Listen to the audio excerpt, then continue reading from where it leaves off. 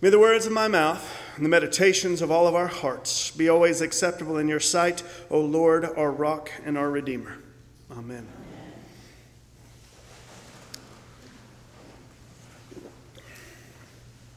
Well, good morning. Gosh, I think I might say this morning I'm really thankful for air conditioner. That 9:30 outside was beautiful, but a little bit hot. So I'm glad we are all gathered in this morning. Now, as you drove into the property this morning, I hope you arrived to what we all expect of this sacred place on the riverbank and coming in and having just some time with God before we got into worship together as corporate worship. That's what I normally look when I get here early on Sunday mornings. I have this routine of trying to get here early enough to have a time of centering prayer. And then if I'm preaching, I'll look through the sermon notes to see if there's any last inspiration that I may have missed during the week. And then I feel good, and I'll head into that early morning service, and all is right. Well, I got to tell you, this morning that did not happen. As Bob and I arrived about the same time, and we would come in and start our Sunday morning routines. You know, I made some coffee and was about ready to get into my centering time of prayer and then start that, last look over the sermon and all of that. And I get this text from Bob, "You got to come over here and see what is going on." I'm like, oh my gosh. So, of course, I'm taken out of the routine. I come over, and when I open the door back there was this train-like roar coming from the microphone speakers. And I was thinking, oh my gosh, what are we going to do now? And so we thought we may have to turn it all off, and that poor people in the front, if they had to turn the microphones off, you may think I was yelling at you the whole time when we were preaching. But thankfully, because of Bob and Rick Daber, 5 minutes before the service, it magically just got well. And I hope it stays that way. But my point of telling you this story, and I actually substituted what happened this morning for the other story I was about to tell, is that it put me in a type of lament. And to where, I missed my routine and the things where all is right. And then all of a sudden it was kind of problem solving and like, well, what are we going to do? And I actually had the thought in my head, God, why now? And have you ever had something that drove you to saying something like that? God, why now? And it can be something very small that sometimes can lead us to having lament like that. And in other cases, we can lament the major things, the things of life which bring us to our knees. I have to say, as I was reading the news yesterday, and I see that Sydney, Australia, has completely gone back into quarantine, I got to tell you, my heart, the first thing that comes out of it is, God, when?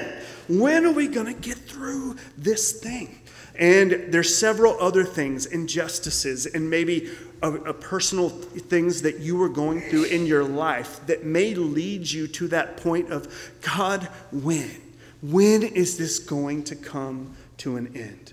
Well, I get us in touch with that because we have a gift this morning from the lectionary. And you probably saw the little change we made when the psalm normally comes. On this specific Sunday, we actually can put Lamentations 3 in the place of the response of the psalm, which Nolan read for us just a little bit ago.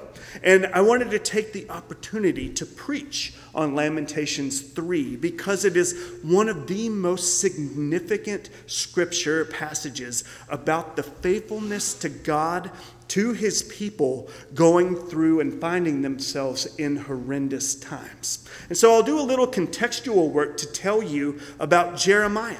Jeremiah is the one who penned the Lamentations 3 and the whole book of Lamentations, and he is the prophet that is known as the weeping or the wailing prophet. And when you actually hear more of the context, if you have never studied Lamentations before, you will know why that is how he is known throughout biblical history. We take ourselves to the year 586 BC. Now, what happened then was when the Babylonians came and destroyed Jerusalem. 40 years before that, as a mouthpiece of God, the prophet Jeremiah had been warning people that is going to happen. One day that is going to happen. And how many people do you think actually believed him? Goose egg. Nobody. He's been preaching and teaching this message that God had given him, that Jerusalem, the great city, will one day be destroyed. The temple will actually fall. Nobody, no converts, no anything, listened to him. In fact, they'd probably have the side conversations. That guy's a little crazy. Do you hear what he's saying? And when you get into the larger book of Lamentations itself, what we actually read, the snippet we have in chapter 3, is actually an island of hope within an entire sea of despair. Outside of what we read today, if you've never read Lamentations before, you would probably think it has a very positive, uplifting note to it. The only thing we read today seeming is the positive. You read the entire rest of it, it's all negative or seemingly negative. And this is why. Jeremiah is in the midst. He is basically presiding over the funeral of his nation and of his city, Jerusalem. He is there seeing the famine, the sickness, as the Babylonians come in, the death that is happening in the streets. And as he records elsewhere, it was so bad that some of the parents were, all they had to survive was to rely on cannibalism, and they were forced to eat their own children.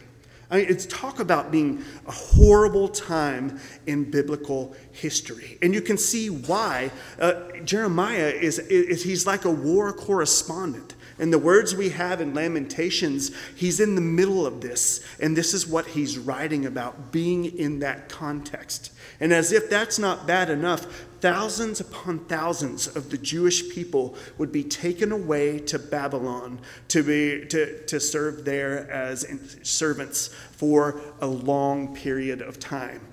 So everything had fallen apart. The national identity had been ripped from them, taken from their homelands. And just all of this brought Jeremiah to the words that we have. So he's going through this great anguish and this great suffering in this point in human history. And yet, as we read in Lamentations, he's pointing to the faithfulness of God even through these worst of times. And even in these periods of uncertainty, he's saying we're down or not out because of two certainties that God promises the people of God during times of uncertainty. The first of those, as we heard, is the steadfast love and the mercies of God come anew every morning. Jeremiah is telling us that in uncertain times, we can be certain because the mercy of God meets us in the midst of the human mess. Jeremiah is saying things are so bad right now, and yet we, praise be to God because of his mercy, that we are not completely wiped out. Now, thankfully, and I pray that hopefully in our lives, we don't experience things like we are reading about and hearing about in Lamentations this morning. But all being humans, we are all part of the human story, and we know too well what we have been through the last year and what we continue to go through, all the injustice that we see and hear about in the news. And personally, we can go through things which bring us to our knees. But this is why I am thankful for this story and the words of Lamentations and Jeremiah this morning that remind us when the world is at its most harsh and we are just left to endure and we find ourselves on our knees thinking we cannot make it, we have the certain promise that the mercy of God meets us in those moments when we go through them. And it doesn't stop there. Because of the covenant, the relationship that we have of God, all of the resources of the kingdom of God are granted to us. And across our lives of faith, as we mature and we are sanctified and grow in the image of Christ, more and more we find that supernatural facing our problems, when we are at those hardest, realizing that the resources are found in the mercy of God that is given to us in these hardest of times as well as the best of times. That is one certainty that Jeremiah reminds us of this morning. The second of those is that, and as the story continues for Jeremiah and what he is seeing, he continues to lament and he prays, could this come to an end? God, his lament, that is the cry of his heart, let this destruction and desolation that we are going through come to an end. He is praying in expectancy that sometime down the line that God is going to bring that captivity and that destruction to an end. But it doesn't happen until 70 years later. He was probably praying, hoping that God would answer in 5 minutes. But 70 years later, those captives that are still alive, or the generations that had been born into captivity in Babylon, are let go to return and to finally rebuild after 70 years. You see, a certainty for us is that when we pray and when we ask God for something and we lament, sometimes the answer will be no. Because in God's wisdom, he knows we don't need it, even though we think we do.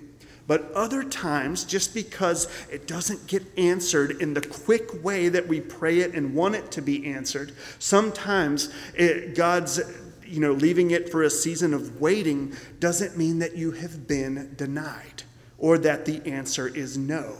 We see from the words of Jeremiah, the lament, the answer eventually comes. But what Jeremiah in his wisdom that had been revealed, he leaves space for God to work within the lament and request, and God does it in his time. If I would confess to you, I would say I am horrible at waiting. And if I could confess to you, I bet you are the same, that we live in this culture that tells us instant gratification like that.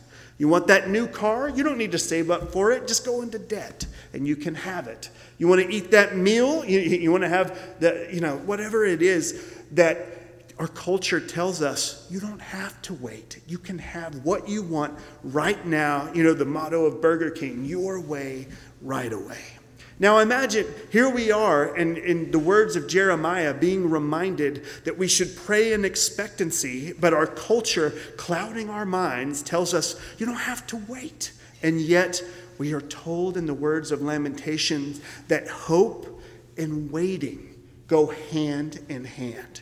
And that sometimes God may have a season in store for us where it doesn't feel good and that it is challenging and we may find ourselves brought to our knees. But God is always working. That first certainty that his mercy meets us in the midst of our messiness. And the second, that we can pray in expectancy, but just because it doesn't come quick, the answer may be no, but the answer we may find may be a not now. And in a season where we have to look to him, when we come to the point and end of ourselves, this is what those types of seasons are for, and great growth can come from them. But it is not easy. As we have heard in the context, how God answered the prayers for the Jewish people 70 years later, finally, they got to return home and rebuild what had been lost, while going through a season of relying on God. These are the two certainties that we have. And I pray that they are an encouragement as you hear them this morning. As you arrived, if everything is right in the world and you have no worries right now, praise God. And I hope the days and weeks ahead continue in that light. But if you find yourself in that, if you entered in just needing to connect with God in your faith family today because something is just not right, a broken relationship, no loss of employment, whether you've been by the hospital bed of someone you love and you're uncertain of what the future holds, new diagnoses, if you're in a season of grief from someone you've lost, and on and on and on. If you find yourselves in a season of uncertainty and that you're losing hope, may you find encouragements in the lament of Jeremiah this morning. In those certainties that no matter how hard life gets, and no matter how broken you feel, that the mercy of God meets you in the midst of it.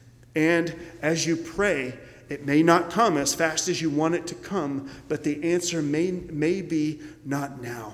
But God is with you through it. Now, Jeremiah, he is that guy looking to, he prays and he's got that down the line answer that comes, but he prays in expectancy. And he leaves room for God to work in God's timing, and the answer comes. Well, later on in Scripture, another answer came. As Jesus would come and model for us how to live. And when we fall short, he died on the cross to be the penalty for our sin, that we may live lives of a new identity, walking in his mercy and walking in his grace. And from there, we have Holy Spirit power, which empowers us when we find ourselves in those moments, that supernaturally that we can look to the mercy of God within our own mess, and that we don't find ourselves all over the place when those moments come for us, but that we look to the great mercy of God, which meets us in the messiness of our lives. And we're taught to pray and to pray, but to leave space for God to work. And in God's time, he will and continues to work in all of our lives. All honor, praise, and glory be to our Lord and Savior, who makes these biblical certainties for us through his resurrection. Amen.